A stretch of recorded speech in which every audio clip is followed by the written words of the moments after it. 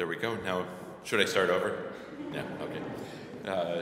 I don't suppose many of you were there, but I distinctly recall coming up to this worship space with Bishop Jacobus and sitting and listening to your wonderful choir and thinking, I would sure like to worship in this church someday.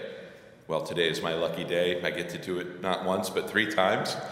And the price you pay for my privilege is to have to listen to these sermons. So it's great to be with you. We're very proud of your rector, Clint Wilson, and Teresa, friends from the Nashotah House from his student days. And we're very proud of your daughter, Libby Garfield, who is one of our students, who we think is extraordinary, and I'm sure you do too. And then we've made many friends along the way here, so we feel a very tight bond with St. Francis in the Fields at Nashotah House. So it's a privilege to close that loop and be here today. I should say before going forward, the whole country is in prayer and thinking about Western Kentucky today and yesterday, and it was very much on our minds. I understand we'll have an opportunity to respond as a parish today. I woke up yesterday morning to a beautiful snowfall in Wisconsin. We consider such things beautiful. Out of my window, I was overlooking a lovely wooded seminary property, not unlike your beautiful property here, and I had 2 thoughts. One thought was, it's beginning to look a lot like Christmas, and the second was, I wonder what the drive to Louisville will be like. As an almost lifelong northerner, I actually like driving in the snow, so my thoughts turned entirely to Christmas. And I started to stream Christmas music. Now, mind you, I live among the kind of people who take the church calendar with utmost seriousness. For these friends of mine, the incursion of Christmastide upon Advent counts among the unforgivable sins. And every year they do everything they can to quench Christmas cheer with endless Facebook memes reminding everyone that it's not yet Christmas and that when it is Christmas it lasts for 12 days and so on and so forth. There are a lot of ways to be a Grinch, it turns out. They are my friends. I should say, however, in fairness, my more purest friends are on to something rather important. The church calendar and the secular calendar diverge dramatically from each other just at this time of year. Well, both the church and Madison Avenue are looking forward to Christmas. The church sees Christmas only on the other side of the blessed hope of the second advent of Christ. The church thinks about Christmas also, but only through the lenses of judgment and the renewal of the earth. The joy of Christmas is prepared for in a kind of pensive minor key, so that it is fully understood that the world-changing coming of the Christ child is merely but a foreshadowing of his world-transforming return. So my Grinchy friends have a point, and I grant it, even if I don't let that stop me from listening to Christmas music too early. Now, one of the more dissonant sounds of Advent against the backdrop of the commercially manufactured Christmas cheer is the way that John the Baptist keeps showing up in our Advent worship. In hymns and in readings, we meet this voice crying in the wilderness. His camel's hair garment and leather belt recall the austere fashion sense of Elijah the prophet. His diet consists of locusts and wild honey, and it makes us, kind of as we picture it in our mind's eye, wonder about him. We wonder about this wild-eyed man until he speaks, and then our fears are confirmed. When the people, presumably with good motives, come out to be baptized by them, he calls them a brood of vipers. They are children of venomous snakes. It's like, dude, I'm just trying to repent. Take it down a notch. He speaks urgently of a wrath that is to come. He speaks of an axe that is laid to the root of the tree, and trees that are about to be thrown into a fire. He speaks of one who is following him with a winnowing fork in his hand, separating wheat and chaff, and burning the chaff with unquenchable fire. Were he not a biblical character and a saint, or maybe even still, we might wonder if John is off his meds. We know he is not on Christmas party invitation lists. But no, John is okay. He is a truth prophet sent by God, doing what prophets do. Yes, and according to Jesus himself, he is even more than a prophet. And the words of a prophet are true, and the voice of a prophet is urgent and impassioned. Yet here in this text, as is often the case in the Old Testament, the words of the prophet, though true, does not always mean that the prophet is privileged to know how his words are true. Mystery and surprise and paradox remain in the way that God unfolds his plans. Now we see that this is the case for John as we trace his story forward in the Gospels. You might remember that he ended up imprisoned for having denounced the marriage of Herod Antipas. Just a prophet doing what prophets do, but it would cost him his life, as Herod would have him beheaded at the insistence of Salome and Herodias. The story that unfolds from our gospel lesson forward is not the story John expected. It is, in fact, a better story than he, even as a prophet, could have imagined. It is a story that has us in this space today worshiping the Lord Jesus.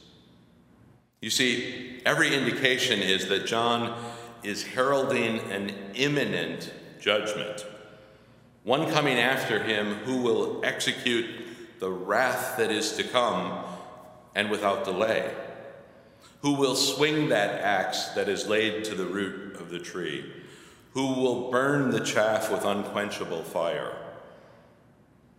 Now, mind you, as Christians celebrating Advent, John was not wrong in this expectation. His words are true, but he could not know that in the mystery of God, he was skipping a long and gracious chapter that would precede the eventual conclusion to this story. You see, the take no prisoners prophet proclaims a brook no sinners Messiah, and although he is preparing the way of the Lord, it turns out that even John himself is not entirely prepared for the ways of this Lord Jesus. As it turns out, the translation winnowing fork in this text is probably a bit misleading. Right? His winnowing fork, that is Jesus, is in his hand. This is not, however, in the Greek, a fork, but the Greek word refers to a flat shovel. By John's understanding, the Lord for whom he prepares the way is not actually coming to separate wheat from chaff, but rather to clear the threshing floor and to send each to their chosen destination, the latter into fire.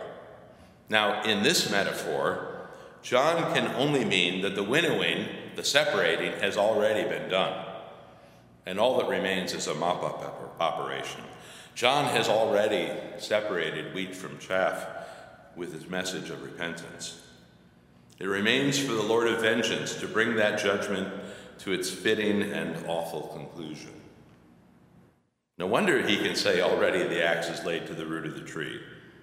No wonder the urgency with which he calls a wayward people to repentance in the wilderness. Now, if John's picture proved too austere for the actual ministry of Jesus, it was not because John was entertaining a fantasy of his own making. He was rather telling the story as it should go. although by interposing his offer of repentance and his offer of amnesty, he tells a more gracious version of the story than could have been anticipated. But you see, there was nothing in Jesus' early ministry that fit John's picture. The chaff seemed to love Jesus, and worse, he seemed to really love them. The threshing floor that John had so dutifully sorted out had seemingly overnight become a mixed-up mess. Wheat and chaff all mixed together, though now harder to identify which was which. And in one of the more egregious breaches of John's expectations, Jesus performs favors, even for Roman centurions. It seems that Jesus did not get John's memo.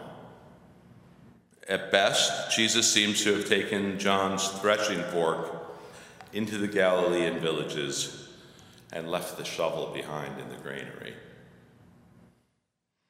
It should come as little surprise then, several chapters later, that the Baptist, now imprisoned for his faithful testimony, should have a few questions for this Jesus whom he had baptized and for whom he had just risked his life. Are you the one who is to come, or should we wait for another? That is, from John's perspective, a rather apt question. And as we can tell from his response, Jesus takes no offense. Rather, he rewrites the messianic job description, imploring John to take no offense himself. Sometimes this later episode is thought to depict John in a season of doubt, and in some sense that may be so. But it trivializes John, and it actually trivializes the unexpected mercy of this Messiah, Jesus, to lay the confusion at John's feet, rather than to its actual cause, which is the extravagant and unexpected grace of Jesus to sinners. John's fault is not unbelief, but disbelief. Nor was he an eccentric crank who had it all wrong. As Jesus would say, John was no reed shaking in the wind. And John's question, his imprisonment, and his soon beheading were not the failures and shame of an uncertain man, but they bespeak the grace of a certain man who came into the world not to judge it, but that the world might be saved through him. And we are here this morning only because the one who might have been our judge came to be a friend to sinners. No one has greater love than this, but to lay down his life for one's friends. And so this Advent, we pray with John the Baptist, who calls us to repentance in view of the overwhelming mercies of God, that he might give us grace that we cast away the works of darkness and put upon us the armor of light, now in the time of this mortal life in which thy Son, Jesus Christ, came to visit us in great humility, that in the last day, when he shall come again in his glorious majesty to judge both the quick and the dead, we may rise to life immortal. In the name of the Father, Son, and Holy Spirit.